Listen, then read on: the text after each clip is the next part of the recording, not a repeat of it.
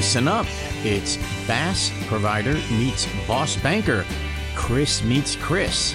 As in Grasshopper Bank Chief Digital Officer Chris Tremont and Treasury Prime CEO co-founder Chris Dean.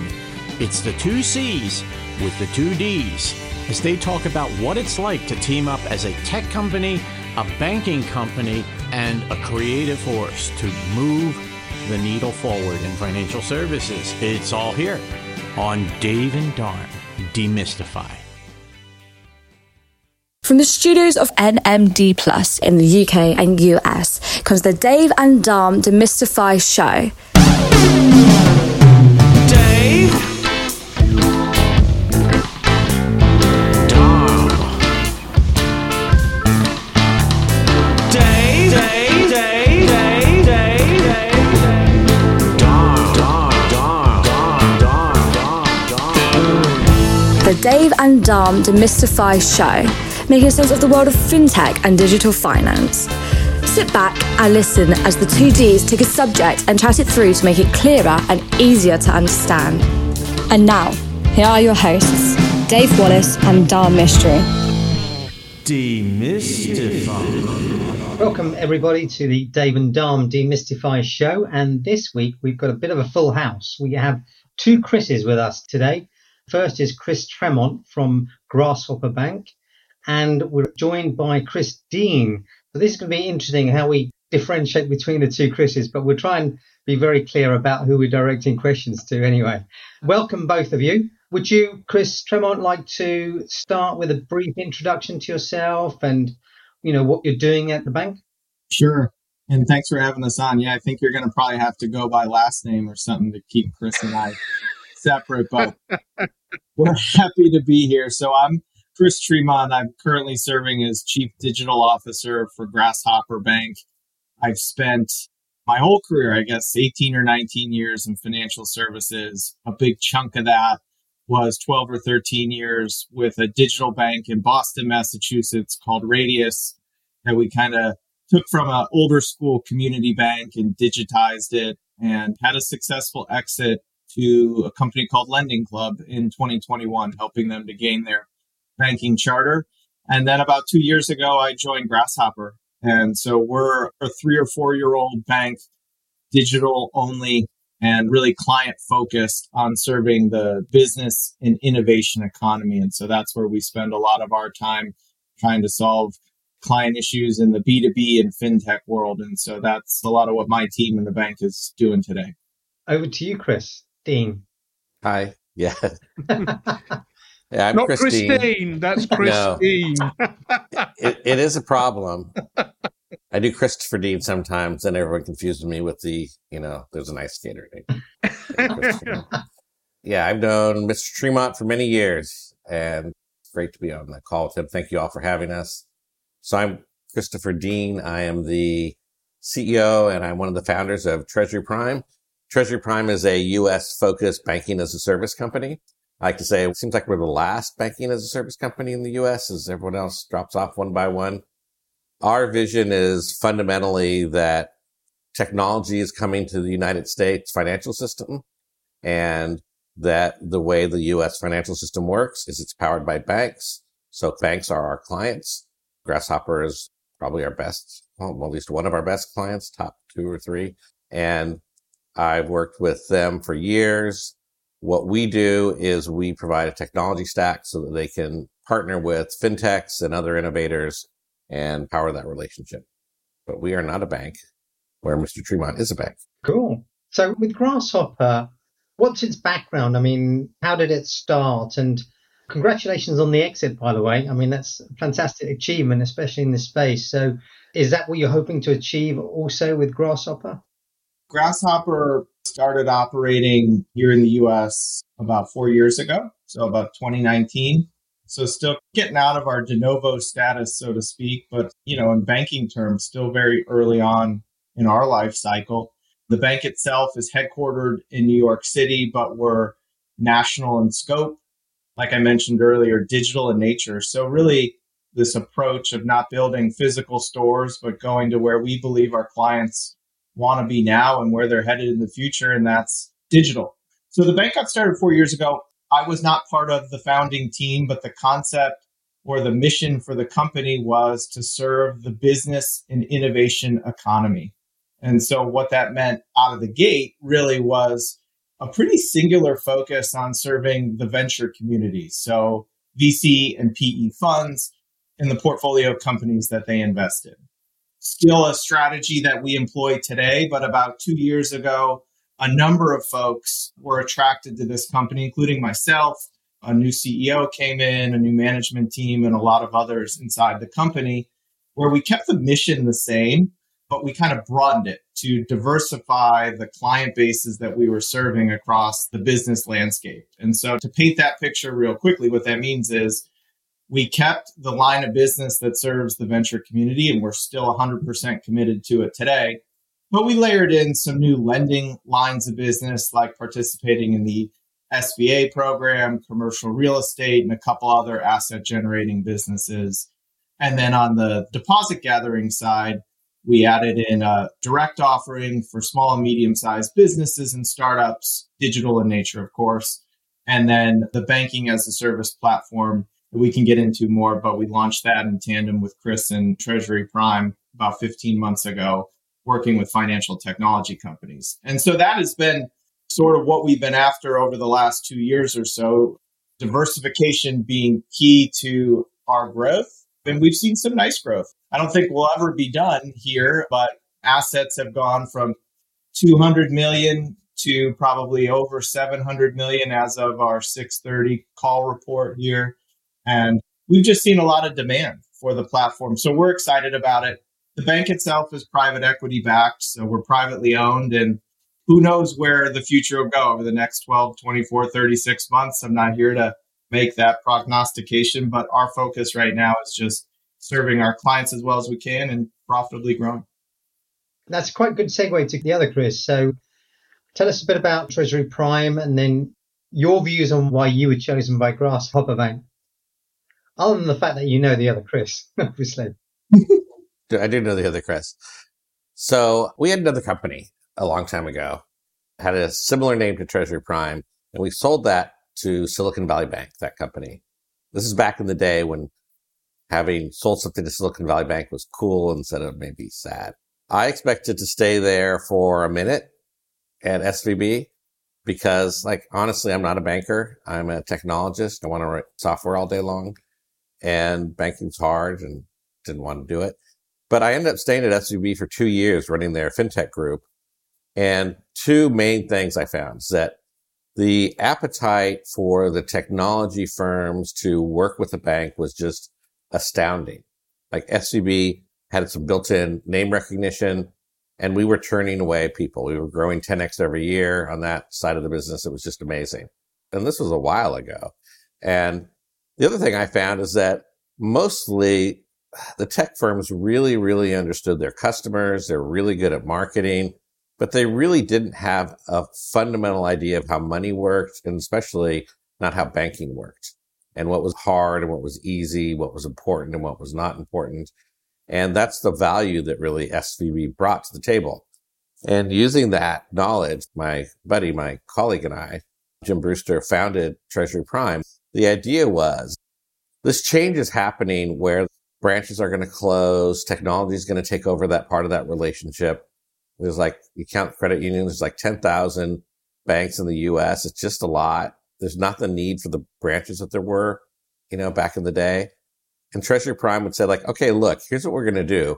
We're going to find banks who want to do this, who are good at banking, and we're going to provide them a technology layer so that they can take advantage of this exploding market.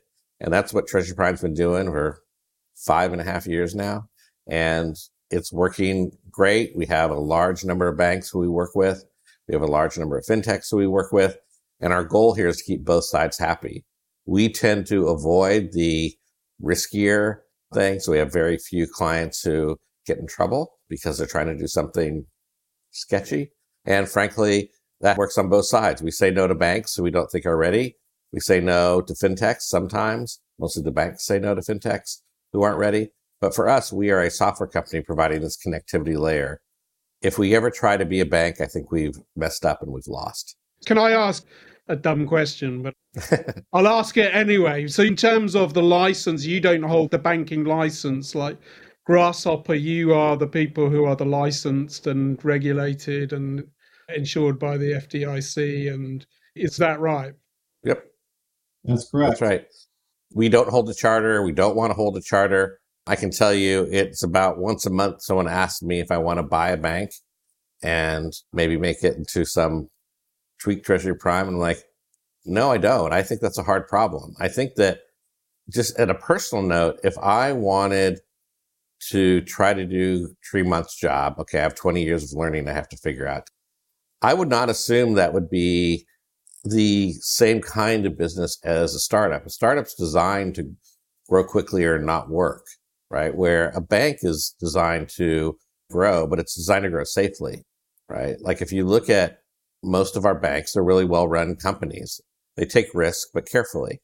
And if you look at most of the startups on the fintech side, including us, we take a lot more risk than they do. And I think it's just a different kind of relationship that we each have with our businesses. Very interesting. You said something which, again, I think was kind of provocative but interesting, which is in terms of the BaaS market, you're last one standing. And I'm sure that was just a kind of throwaway comment. But what is the state of the BaaS market in the US? What is going on? And I'd be interested to understand some of the trends. Well, the US, it's also true in Europe, a little bit. The UK at least has a good model. But in the US, so many of our people we work with, they've decided they want to be a bank but not get a charter. And I think this is a non-starter. A, they don't know how to run a bank. And B, the regulator's not going to like that. And all it takes is for one person to do something stupid. And you know what happens is the CEO or the head of the digital bank, the other partner, loses their job, right? It's not good. We've seen a large number of our competitors either were for sale now or they were recently purchased. And there's certainly a number of consent decrees against banks right now. And that certainly affects pretty directly these BaaS firms. And I would hope that none of our banks ever have that problem, because if they do, that means we, Treasury Prime, are not giving them the tools they need to run their business. And that's on us. But I don't expect that. Tremont's too good of a banker to ever let that happen.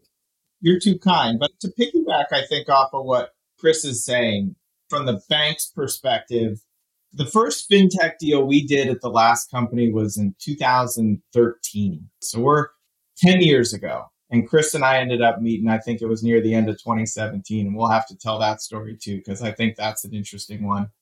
But I think about 10 years ago, Chris, doing a deal, and you were maybe doing some stuff at SVB or building, the other company, how different the market was. Probably the size and the maturity of some of these fintech companies, maybe the respect or lack thereof of the operational and regulatory environments that we lived in, the technology. I don't know. So you fast forward to today and living in this space, it's just a whole different ballgame than it used to be. But the state of it is, over the last, call it 2 years, 3 years or so, we probably saw a huge proliferation of banks wanting to get into this game as sort of like the next place to go, maybe where you can find clients or lower cost deposits or revenue in light of some of what Chris talked about, maybe instead of building a branch, something like that.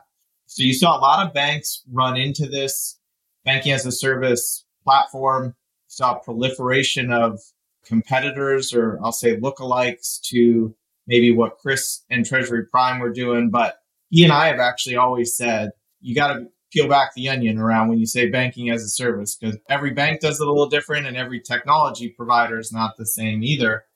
And I think what we've seen now over the last 12 months or so, like Chris said, is certainly a lot more regulatory scrutiny here in the US for financial institutions doing it. The OCC, the FDIC, the Fed, everybody, I think is catching up to what's going on. And I think this is a good thing, to be honest with you, about the regulation and having some more guidelines. And probably, as Chris said, maybe he will be the last man standing in the BaaS API game. I don't know, but we've certainly seen some players fall by the wayside. And it'll be interesting to see where this goes over the next 18 months, because certainly the demand for the services and the types of companies looking to offer this isn't going away. the addressable market and the opportunity is still huge. I think Chris and I both would agree on that. Yeah, I think that's right. Like the pressure from the market's just too big. And take Grasshopper as an example. You're not going to find a better run bank. It's really great, but it's still, you know what your assets are. You probably said it's like we're under $1 billion. Yeah. They can service a lot of people with that size. But really what happens is there are national entities like tech companies or whoever who know a market pretty well and can service that far more than any local bank. And I would argue far more than even one of the national banks like Chase or whoever. There's lots of these embedded banking examples where it's like there are dentists in the world, there are construction companies in the world, in the US, and the people who know those businesses can create a banking product for them, partnering with a bank that is very hard for a local bank to do, right? They just don't have the ability to do the investment nationally that would be needed to serve that market. But someone like Grasshopper does. They can find partners, these fintechs, use the Treasury Prime software to talk to the bank in a secure and safe and governable way. And the fintech can do the fintech stuff and the bank can do the banking stuff. And that works, right? That really does work. And it's very different than the model we might have seen 50 years ago, where there's just a lot of branches everywhere. And if you want to do something, you walk into a branch and do your deposits and maybe get a loan or two. And that's how it works. That's not how it works anymore. Dharmesh and I have talked a lot about focus, building that kind of focus on a particular segment, and that then helps in terms of the fintechs that you kind of bring to the party. I mean, it's interesting to say that you've broadened out the proposition slightly, Chris Tremont, that you've kind of kept that within some guardrails. I think you're right. We were fortunate to step into a situation where there was that focus. Some banks, I mean, it's easy to sit and say like, oh, you need to narrow your focus when you've got all these lines of business and client bases you've been serving for 50, 75 years, right? But I do think there's something to be said about, Dave, I love you use the word segment or niche or whatever you want to call it. But having that focus and really being able to go deeper allows you to just ultimately serve the client base better. For us, it happened to be the business, the B2B market, whether it be fintechs indirectly or directly on the business and commercial end of things. We saw this trend coming. Chris and I talked about it a lot when I was at the last bank.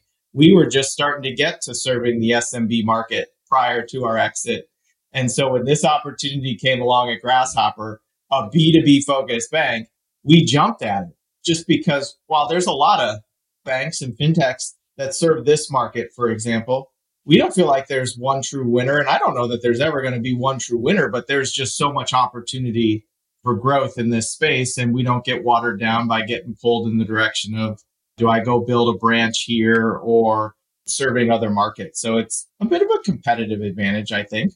We've heard or seen quite a few banks that are focused on niches. You know, one in the US just focused on lorry drivers, the LBGT community, et cetera, But when we delve a little bit deeper, we didn't find much in the way of products that were specifically geared to those audiences. Now, on the lorry driver thing, it actually started off with insurance for the tires because it was hugely expensive if they had a big blowout to recover the vehicle, etc. So that was quite neat, I thought. But can you talk a bit about what Grasshopper is doing specifically for the innovation side? Because that sounds really interesting. It's a great question and a great point that you make. Everybody's strategy is what it is, and everybody's a little bit different.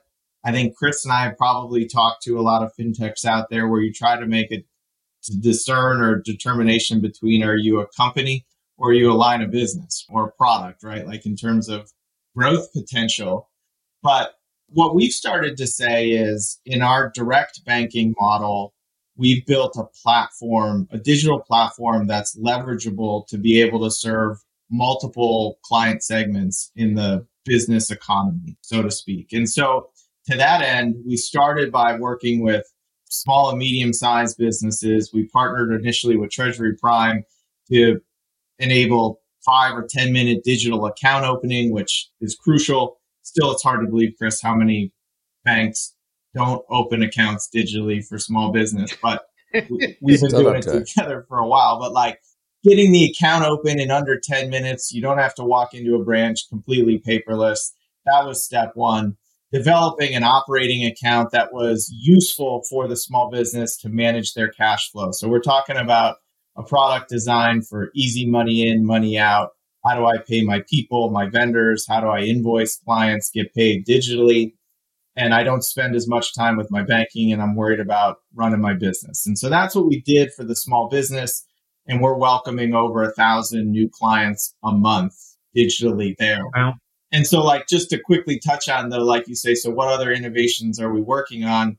We're going to leverage this platform again to say, how do you tweak the product or the platform offering to venture-backed startups? Some of which you might consider to be in the SMB market, but it's a little bit different.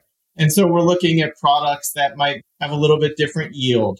Or while we provide a really great operating account, we know in that space, we're not all things to all people. So how do you curate a community or a marketplace where they can get access to, say, venture debt, corporate credit cards, startup insurance?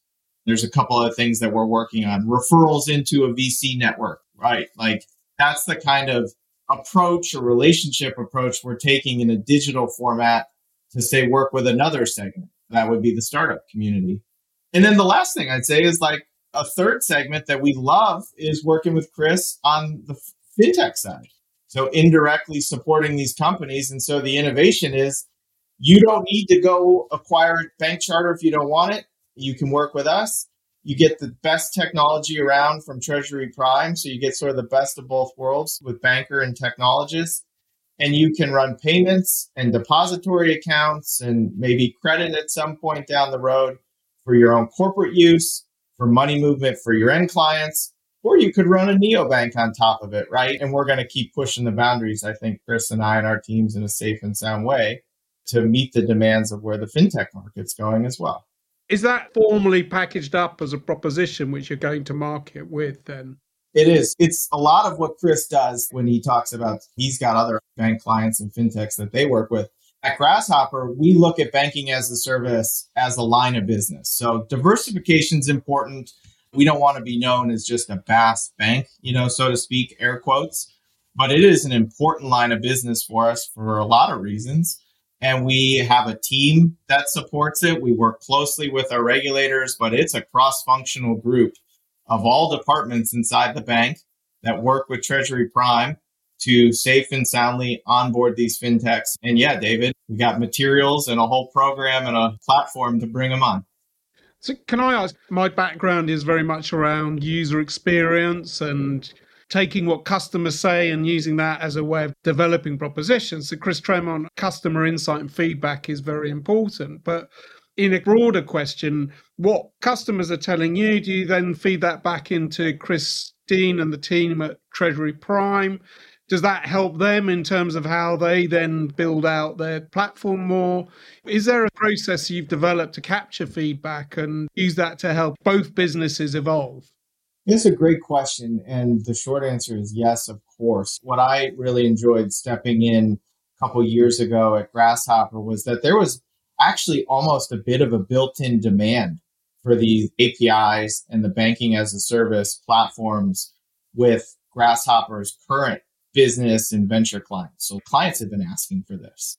And you couple that with a team that had some experience. So as we came over, we partnered again with FIS and with Treasury Prime. So some teams we had known in the past kind of knew how to get this thing off the ground, right, Dave? So it was like, we knew what we wanted to build. Chris had a set of APIs ready to go, and we've continued to develop it out since then. So it was like, get that thing to market and bring a few clients on. And so we started that 14, 16 months ago. And we've had a good amount of success as we've onboarded a number of new clients. But now the pendulum swings a little bit when you go from pure startup mode. I just got to find some prospects. I got to put them through an implementation cycle. And now we're across the whole spectrum where we've got a portfolio of clients shared, Chris and I and our teams, that are asking for maybe new developments, improvements to the platform. And so we do have this process where maybe it's folks on our team are talking to the client, could be somebody on Chris's team as well. But our teams are meeting cross-functionally more than you would imagine probably during any given week, talking about this. And it takes a little while to get your sea legs under you. So that was part of it, at least on the Grasshopper side. We kept the mission intact. We broadened the vision, but we set the strategy. And part of that is finding, potentially new people that were there in new roles, but setting the culture and how do you work with a technology firm? So it was a little bit of a shift for us. And now we've got a real good cadence working together. And some of the things that our teams hear a lot as we think about what are the clients asking for, certainly here in the US, the concept of real-time payments is moving fast for the fintech space, in the payments world. So looking at FedNow and RTP options, and those are things that we get asked a lot. And so now I'll say the challenge for us at Grasshopper is making sure we got Chris's ear and his team's ear to say, okay, how does this fit into your roadmap, right? And that's part of the game. How does it all shake out? Because Chris is doing other things outside of just what Grasshopper is looking to do. Though the nice thing is we're usually pretty aligned, but he's got a roadmap himself in a company that he's running. Yeah, and the Grasshopper thing is interesting because usually what they ask for, which sometimes seems ridiculous, everyone else asks for 6 months later or a year later. They're there beforehand. If you look at the relationship between the clients that we have in common, the fintech clients, if they ask Treasury Prime a banking question, I'm not going to know the answer unless I can't say the answer in any definitive way. And what happens pretty quickly is that the fintech learns that most of the questions they have are banking questions, and that really the fintech client, the relationship is with the bank. It's not with us. The bank is the one who actually owns the relationship at the end of the day between the end user, the fintech client, and us or, the bank. And I think that's a really interesting way to look at it. If you start to look at it that way and say, okay, what Treasury Prime's mission for is not to talk to every fintech and tell them how to run their business. Treasury Prime's mission is to make sure that the banks are able to do that, because the banks actually can do that, or we can't. We can't talk in any realistic way about risk associated with onboarding certain types of clients. We can't talk in any realistic way about fraud. We can't talk in any realistic way about anything like that. I can tell you things I know just from being a person, but really it's different when you actually have to look at the money at the end of the day and make sure that it's still at the bank. It really is a different problem. So I think that a lot of people don't really understand that. They come to us and say, great, I hear you have lots of banks. Can you turn me on? Maybe you got to talk to them. Because ultimately, what the fintech should be looking for is the same thing the regulators are looking for. I had a regulator tell me a long time ago at SVB that the two things they wanted were to keep money safe and keep money liquid. That's what they wanted. That was at the end of the day, very simple. And if you're a fintech, that's what you want too, right? Do you want all your money disappearing? No. Do you want a regulator mad at you because nothing's happening with this cash? No, you don't. What you want to do is partner with a well-run bank. And if you don't do that, you might not notice it for the first 6 months, but you'll notice it in the first year for sure. It's really interesting to see how you work with each other in such a positive way. It feels like part of the market really growing up. You talk about 2017 and the kind of gold digging days. And now we're at the point where it feels like this is a market for grown-ups. We're very close to time as well. So I'd really love to ask both of you, what the future holds and what you can see that you might be doing together and separately as well. So I look at the space Chris and I share. Banking is a permanent thing, and banking is going to be around forever, right? That's not going away at any time. It just works too well. But what is changing is the way that people interact with the bank and access the bank. And I think that if you look at this, we probably just completed the first chapter of the story, and we're starting the next one. In the novel of this, how is banking going to change, especially in the US over the next many years? We're still very, very early. I've been saying for a while now, if you just look at the numbers, I expect there to be $1 trillion in deposits that are originated through these fintech relationships in not that many years, less than 5 at this point. And $1 trillion sounds like a lot of money because it is an enormous amount of money, but it's still only 5% of the US deposits, right? And if you use that as a proxy for how many assets and how many loans you're going to deploy, this is going to be a big giant change in the US, but still very believable that, people like Treasury Prime and Grasshopper will play a significant role in it. That's what I look at. We're still in the first days. that all these banks, all these fintechs that are out there are still going to keep doing more and more stuff. And Treasury Prime's mission is to make that possible. If I make that possible, that's all I really want to do. I think it'll be interesting as we look out over the next, 18, 24, 36 months. We're just such a different time than where we just came out of with the pandemic and interest rates at zero and, maybe focused on where we're getting our deposits from. The lifeblood of a bank is its deposits. And for a while, I would say leading up to maybe 2020, it was like deposit gathering used to be hard. And for a couple of years, banks were just awash in deposits and they were really low cost. And now we're starting to see a little bit more of a war for deposits. We'll see. Maybe rates will be higher for longer. I don't know where we're going to go. But I do think this thought around cost of funds and diversification of deposits is just going to be really important. I mean, it was highlighted back in March and April with our banking crisis, so to speak, and where we're headed now. So I do think with that as a backdrop, banks and the technology partners like Chris and team that play a part of this are going to be thinking more about where am I getting my clients from, the stickiness of the deposits, the costs of the deposits, because it's going to play out in financial statements soon enough. And I just think the diversification is important. We're going to be headed towards more digitization, both through direct banking and indirectly through banking as a service. I just think this is going to continue to grow while having more of a regulatory spotlight on it than before. So maybe it's a little bit more proceed with caution, and you got to make sure you got your operations and compliance right in addition to your sales efforts. That's super important. But ultimately, it's like these APIs, I don't know, I have this view that it's not going to be table stakes, but maybe in 2003, we were selling cash management services like remote deposit capture and positive pay or whatever to corporates. These APIs, we're kind of like heading that way where it's like helping clients manage their cash. I just think BaaS is going to become, or API is a part of a bank's business. It's just going to take on a little bit of a different flavor than where we sit today over the next 12 to 24 months. Fantastic. Certainly the approach that you have in hand, and certainly it's really great to hear how you're working together in this approach. In the early days of banking as a service here, we were seeing a lot of the de novo banks actually, saying we are technology companies with a banking license and we're going to compete on the technology basis. But I couldn't for the life of me really see how you could run two separate businesses extremely competitively like that. What makes more sense to me is a bank partnering with a tech company, the tech company getting a much broader range of use cases from all of their banking customers. And it seems like you've dodged the bullet of building the bank and the platform yourself, right? Because it is a massive onus. And your results in terms of your deposit growth and customer uptake just speak for themselves. And the fact that the other Chris is the last man standing almost in the BaaS space also says that this is the right strategy. So with that, I'd like to congratulate you both and say thank you so much for your time.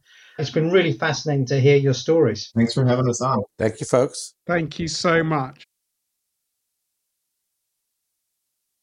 Thank you for tuning in to Dave and Dom Demystify. We hope you join us next time and check back in the weeks ahead as we build our podcast vault on SoundCloud. Be sure to connect with Dave Wallace and Darmish Mystery on LinkedIn. And until next time, ciao and have a marvelous week.